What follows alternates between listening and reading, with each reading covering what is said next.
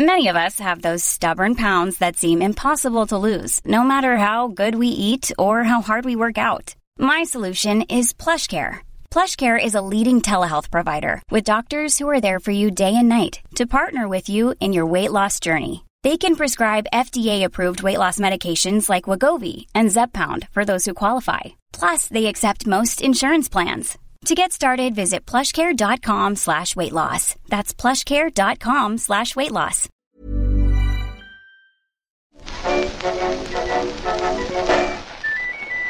The Fun Factory, written and read by Chris England.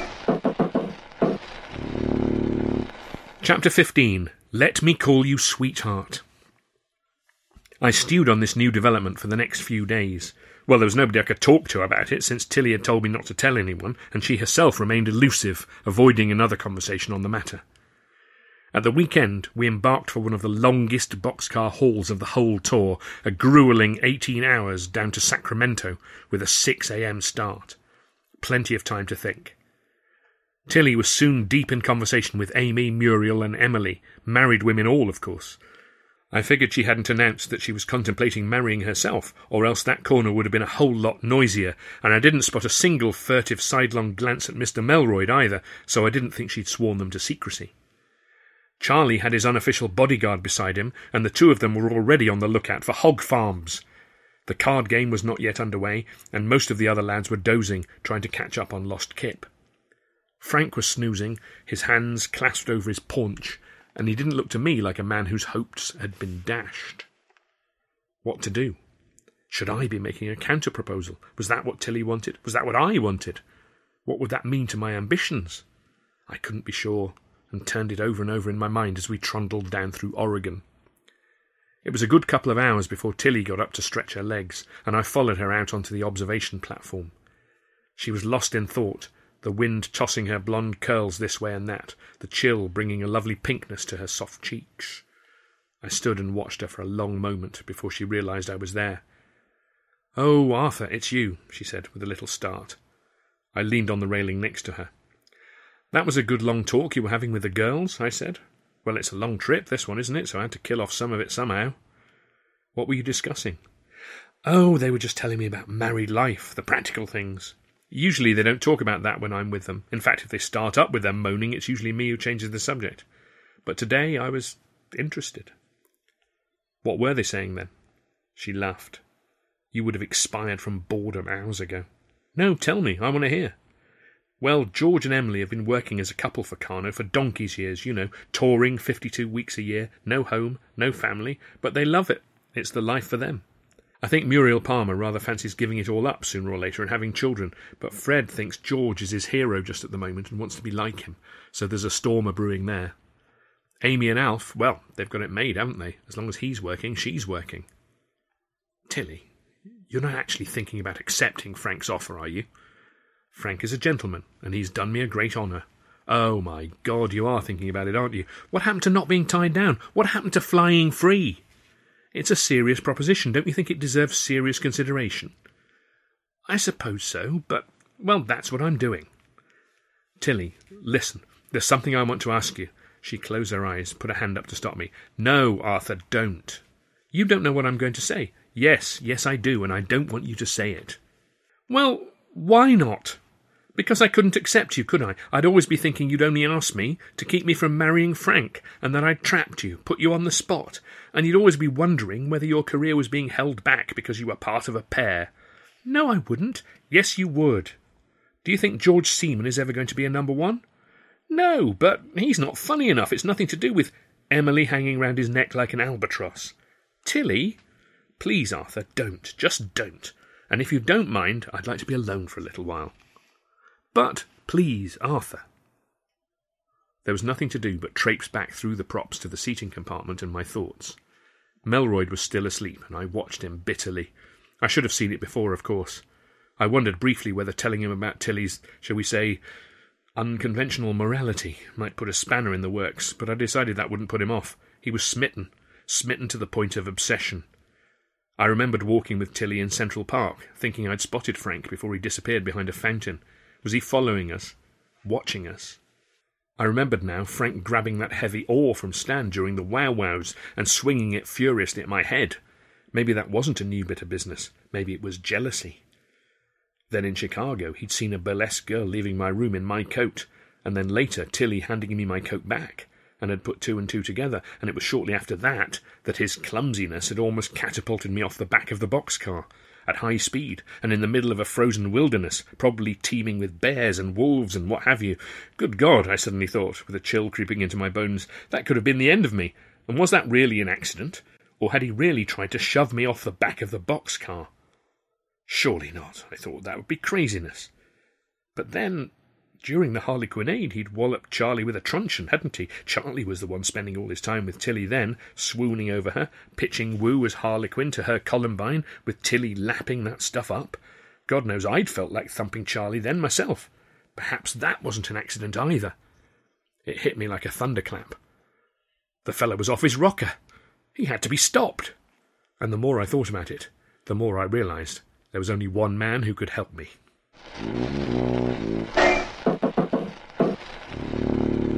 At various times during the journey, we would make our way, one or two at a time, through to the Southern Pacific California Express that was hauling us southwards in order to take advantage of the restaurant car. Stan and Freddie got peckish early and beckoned me to join them, but I had other ideas and bided my time. Eventually, I saw Ralph Lose nudge Charlie and suggest that it was time to eat, and he agreed. I got to my feet as well and followed them, falling in behind Charlie's big Texan bodyguard. As we reached the restaurant car, I tapped him on the shoulder. "I say, Ralph," I said.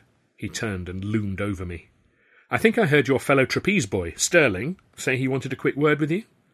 "Oh," he said. "Right." And he squeezed past me and lumbered back the way we'd come. I found Charlie had already taken a seat at one of the tables by a picture window, and was gazing out at a wide river we were riding alongside, the track raised up above the bank on a sort of trestle viaduct. I slipped smartly in opposite him. "Charlie," I said. He jumped so violently I thought he was going to fall off his chair. His expressive features registered his shock and his inward cursing at having allowed himself to be taken by surprise, followed by resignation and a grim determination to give a good account of himself. I had to suppress a snigger, as if I would start a fist-fight in a restaurant car. Really? "Arthur," he said, managing to collect himself. "He'll be along in a minute," I said, and Charlie visibly relaxed. "I told him there were hogs in one of the other carriages." Charlie absorbed that. "So, are you joining us for luncheon?" he said. "Thank you, no," I said. "I just wanted to let you know something you should be aware of, as the number one." He frowned. "And what is that?" "You remember when Frank Melroyd gave you that whack on the head?" "Yes. What of it?" "An accident, you think?" "Of course. It was only our second performance of the harlequinade. Naturally, there were one or two bumps we would have ironed out, given a fair chance. What about it?" I decided to cut right to it. "He has proposed to Tilly." "What?" "Frank Melroyd has proposed marriage to Tilly." Charlie gaped at me in open astonishment. "What? But I had no idea they were—" "They're not." "They're not?" "No. But he's still—" "Between you and me, I think he might be crackers." Charlie's fingers crept up to the bump that was still visible on the side of his head, and he nodded thoughtfully. "What has she said, do you know?" "She's considering. I guess she doesn't want to hurt his feelings, but sooner or later the situation will need to be resolved, and there will likely be consequences to company morale one way or another, so I thought you should know what was happening so that you are prepared. As the number one."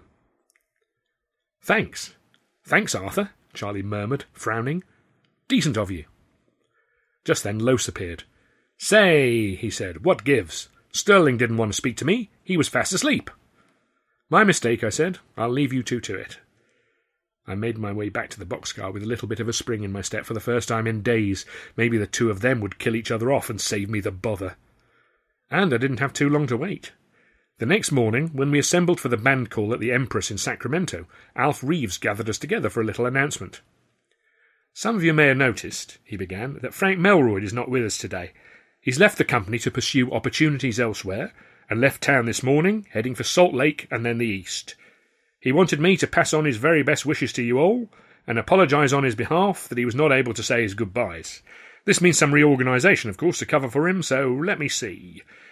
He got on with moving people around, reallocating parts and bits of business, but I wasn't really listening. I was watching Tilly, who was staring at Alf with a look of sandbagged astonishment, and Charlie, who was looking serious, but barely managing to hide a satisfied half-smile. That was bloody quick work, I thought. Relieved though I undoubtedly was at the departure of the problematical Melroyd, the speed and efficiency of his dispatch did make me acutely aware that Charlie was not only ruthlessly wielding his power as the number one, but also making very clear his own ambitions where Tilly was concerned. Time, I reckoned, to press on with my scheme to put him in his place. Time to let him know that I would not be so easy to shove aside. To that end, I spent every spare minute that week practising with a trio of doves that I'd managed to acquire from a pet store, and by the time we moved on to San Francisco, with my dove basket cunningly concealed in the boxcar, I felt I was ready for Mr. Houdini's trick to make its debut.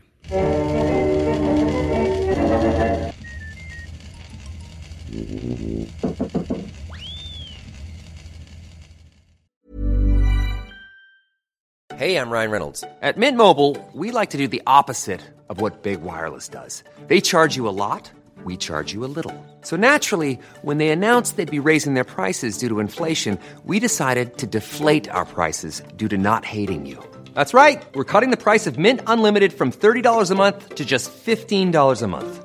Give it a try at mintmobile.com/switch. $45 up front for 3 months plus taxes and fees. Promo rate for new customers for limited time. Unlimited more than 40 gigabytes per month slows. Full terms at mintmobile.com. When you make decisions for your company, you look for the no-brainers. If you have a lot of mailing to do, Stamps.com is the ultimate no-brainer. Use the Stamps.com mobile app to mail everything you need to keep your business running with up to 89% off USPS and UPS. Make the same no-brainer decision as over 1 million other businesses with Stamps.com. Use code PROGRAM for a special offer. That's Stamps.com, code PROGRAM.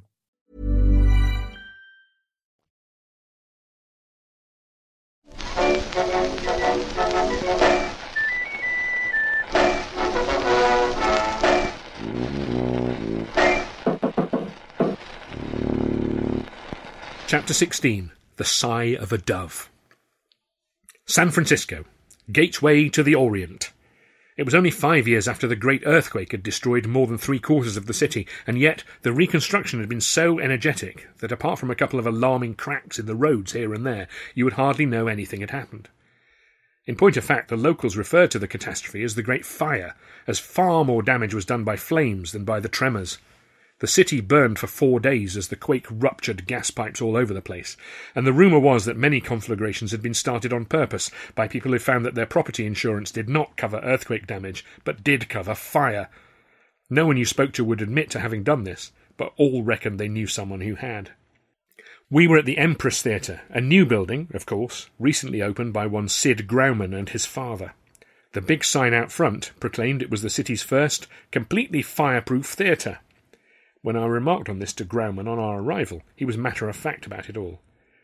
We lost the Unique and the Lyceum in the disaster, but we set up business again right away in a big tent, using the pews from a collapsed church for the audience to sit on, and the sign we had then said, "Nothing but canvas to fall on your head, if there is a shake." He was a character, Sid Grauman, a little clown-haired live-wire. He and his father had made their pile in Dawson City during the Klondike gold rush, not actually striking gold themselves, but providing entertainment for those who did. Now they were riding the vaudeville wave, with 2 other new theatres in San Francisco, the Imperial and the New National, and further interests in San Jose and Los Angeles. "So, which one of you guys is Fred Carno? That's what I want to know. Where's the star?" Charlie explained that Mr. Carno was back in London at his base, the Fun Factory. Grauman frowned. "In London, you say? So why was I told to put his name on the poster? Who wants to know who the producer in London is? People want to know the name of the star." "We've got Fred Carno Jr. with us," I said, pushing Freddie forwards. "The great man's son." "A cowboy act," Grauman said, peering at the hat Freddie had been given by Considine. "I am the star," Charlie said then, stepping forwards and shoving Freddie and me back into the ranks. "Charles Chaplin, at your service." "Now, you see, that's good to know," Grauman said. "Next time you come, let's make sure it's your name on the poster." "Grand idea, Mr. Grauman," Charlie beamed. "Oh, Sid, call me Sid. Mr. Grauman's my father." Grauman chatted away about the ins and outs of entertainment in a big cosmopolitan city, and then disappeared to keep his finger on the pulse of activities in his other 2 theatres. One gem I picked up from his chit-chat, however, was that the reviewers from the newspapers would be attending the second show, and so I decided to keep my powder dry until then. So after a routine first performance for a warmly appreciative audience and a couple of quick stiffeners in the saloon next door, I slipped up to the roof where I'd stashed my dove basket. I aimed a kick at a local moggy who was taking an unwelcome interest in my co-star and opened the lid. Now, I don't know if it was the presence of the cat or the stress of the journey, but the birds were unusually skittish, and whichever one I'd been rehearsing with had managed to kick off the little band I'd placed round its ankle to mark it out from the other two, the understudies. I wondered momentarily whether to abort the whole thing, but the memory of Chaplin pushing past me, saying, "I am the star," drove me on. I grabbed the dove which looked the least stark-staring mad, shoved it under my jacket into my armpit, fastened the basket lid, and scampered back down the stairs. Houdini had assured me that once a dove was in position, as it were, it would be placid, but I seemed to have chosen one with advanced stage fright. As I took my place alongside Tilly in the wings, the creature kept digging its claws into me. "Do be still, Arthur," Tilly hissed. "Sorry," I whispered, trying to calm the wretched bird, but what made matters worse was that the act on stage, standing in front of the tabs as our fake boxes were quietly moved into place and populated waiting for curtain up on the show within a show, was a monologuist and a whistler. Every time he whistled, my hidden companion wanted to join in. "Whatever is the matter with you?" Tilly hissed again as I wriggled uncomfortably. "You'll disturb the turn." I nodded, but my inside pocket would not keep quiet. "Jack Goldie, the whistling monologue guy," Tilly whispered. "What?" I whispered back. "It's Jack Goldie." "I know it is." "Oh, I thought you said who." Mercifully, Goldie reached his whistling climax and exited to warm applause. The curtains rose to reveal the set for a night at an English music hall, and we were underway. Amy was on first as the saucy soubrette, then Bert Williams reciting The Trail of the Yukon. Waiting in the wings, we could hear the laughs punctuating these items as the naughty boy tried to bounce a bun off Bert's head and the inebriated swell tumbled from his box. It was going well. Sounded like Chaplin was on good form. Albert Austin, the numbers man, raised his voice over the chaos on stage to announce, "And now, Dr. Bunko, the celebrated prestidigitateur par excellence." "Woo!" went the crowd, "accompanied by the lovely Selina," and Tilly and I strode out onto the apron. I saw Tilly giving me a funny look, and I must have been unusually hunched over, trying to keep the damned dove from breaking loose. But I managed to foul up the first couple of tricks in regulation fashion, and the audience were enjoying the scornful derision of the inebriated swell as he sidled up to me and tweaked my moustache. The joke, of course, was that I was a terrible magician, but the business was delivered with a pompousness and self-regard that the swell and the naughty boy could prick. We'd done it so many times that the act ran on greased rails. Soon enough we reached the climax of my act within the show, and Tilly, my glamorous assistant, presented me with the dove pan. It was like the sort of platter you might be served in a fancy hotel, with a silver lid to keep the food warm. I showed it to the audience, as I had 100 times, demonstrating that it was empty, then, with a bit of hocus-pocus and abracadabra, whisked the lid away right in front of the swell's nose. The trick was a vaudeville standby, of course, and the audience were well aware that a bird, or perhaps a rabbit, some sort of wildlife anyway, was meant to appear, so when a cloud of white feathers blew out of the lid, they knew perfectly well that something had gone wrong, and laughed heartily. This was then the cue for the swell to go into a sneezing jag on account of the feathers, and his sneezing would blow some of the feathers up, so that they would get inside his shirt, and he would wriggle and twist around as they tickled him, and the poor prestidigitateur and the lovely Selina would bow and scrape their way from the stage. Not tonight, though. Charlie had unleashed a sneeze or two, and was just beginning to work his comedy wriggle. Tilly was beaming a fixed smile and beginning to back away towards the wings, and Stan, the naughty boy, was trying to hit my top hat with an orange from the topmost box. I stepped forward, centre stage, and in a voice of unusual command, I bellowed, "Wait!" There was a hush. Charlie looked startled, and also in that moment, stone-cold sober. Tilly looked at me as though I'd gone mad.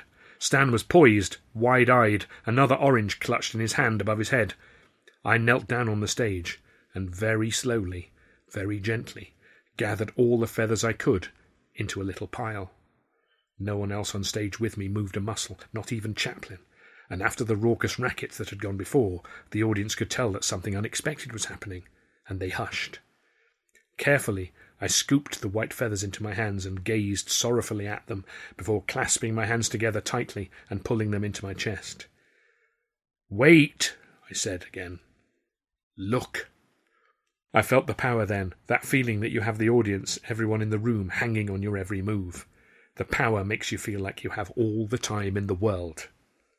I took a moment to glance at Charlie, and he wrinkled his nose contemptuously, clearly having concluded that I was trying to wring some cheap sentiment out of the moment and waiting to shoot me down.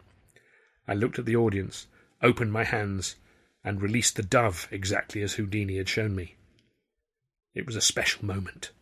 The dove, making its stage debut, did not merely sit tamely on my hands, but opened its wings and soared around the auditorium above the heads of the crowd, who gasped in wonder. And when it finally returned to sit perfectly upon my finger, the place erupted in such cheering as I had never heard before.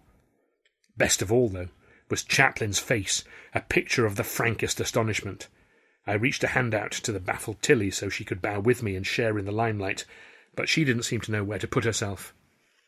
As I bowed again and again, Chaplin suddenly came to himself and re-inhabited the inebriated swell. He came over to usher me from the stage, and the audience began to boo. They booed Chaplin. This was delicious, more even than I'd hoped for. He turned to look at them, and his bewildered expression clearly said, "But don't you know who I am? I'm the star."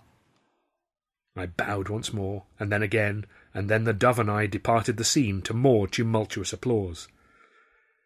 "Well, thanks for telling me you were going to do that," Tilly grumbled as we passed in the wings. "I'm only supposed to be your assistant."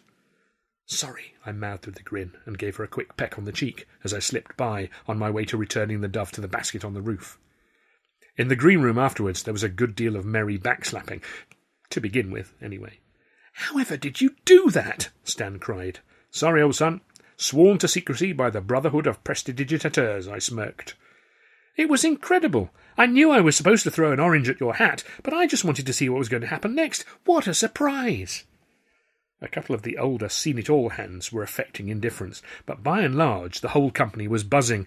After all, when you've played the same show 25 times a week for 5 months straight, as we had, you welcome any little change just to break the monotony. Then Charlie came in. He, surprised of blinking prize, was furious. "Dando! There you are! Unbelievable! What on earth did you think you were doing?" "Just a bit of fun," I shrugged. "Incredible, incredible lack of professionalism," he spluttered. "What do you mean? You try new bits all the time." "Not like that! Not something that completely changes the nature of the sketch, and without telling anyone beforehand." "I thought it would be a nice surprise," I said. "And if I try something new, it is because I am the number one. I am the prime source of laughter out there, and anything I can do to enhance that is for the good of everyone. Maybe I'll try something on the spur of the moment, but always in character, and always little touches, grace notes, not this premeditated sabotage. I mean, how long have you been practicing that little stunt for, I held up my hands. "Sworn to secrecy, I'm afraid." "It was unbelievably unprofessional." "Ha! Unprofessional, am I? Well, at least I didn't take a night off to go to the opera while the company manager was out of town, not to mention persuading another member of the company to sneak off with you in the hope of stealing her away from me." A sneer formed on Charlie's face, but before he could retort, we heard, "What's this?" Everyone had been concentrating on the argument between me and Charlie, but now the company turned as one to see Alf Reeves in the doorway, a look like thunder on his face.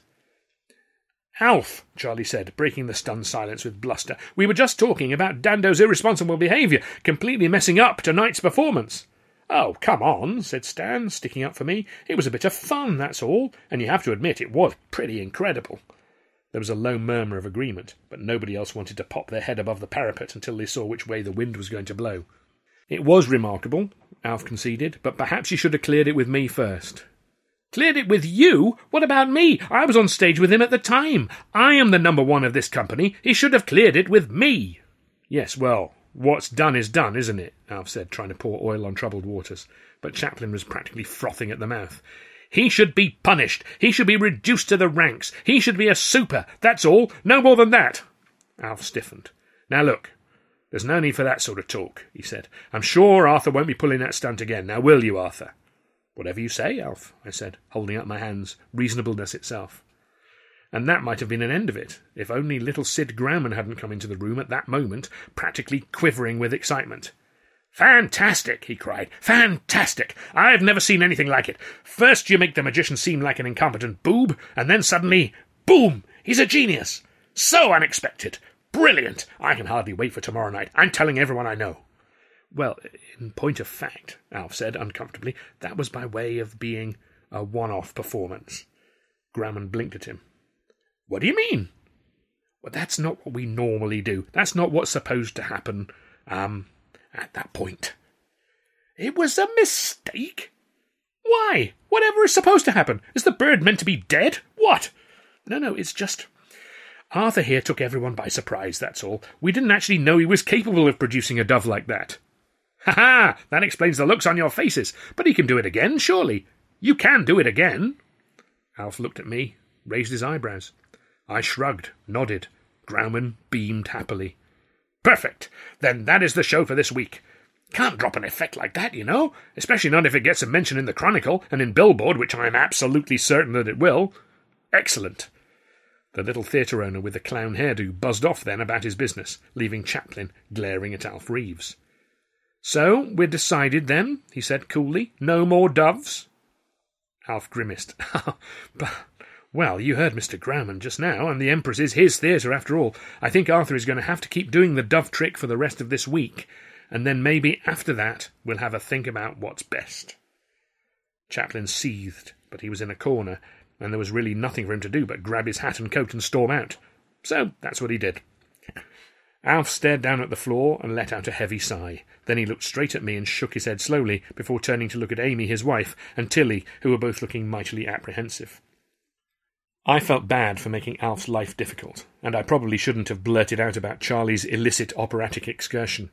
But as Freddie, Stan, Mike, and the rest of my jovial colleagues swept me off to the next-door saloon bar to toast Dr. Bunko's magnificent success, I was in celebratory mood. After all, what was the worst that could happen?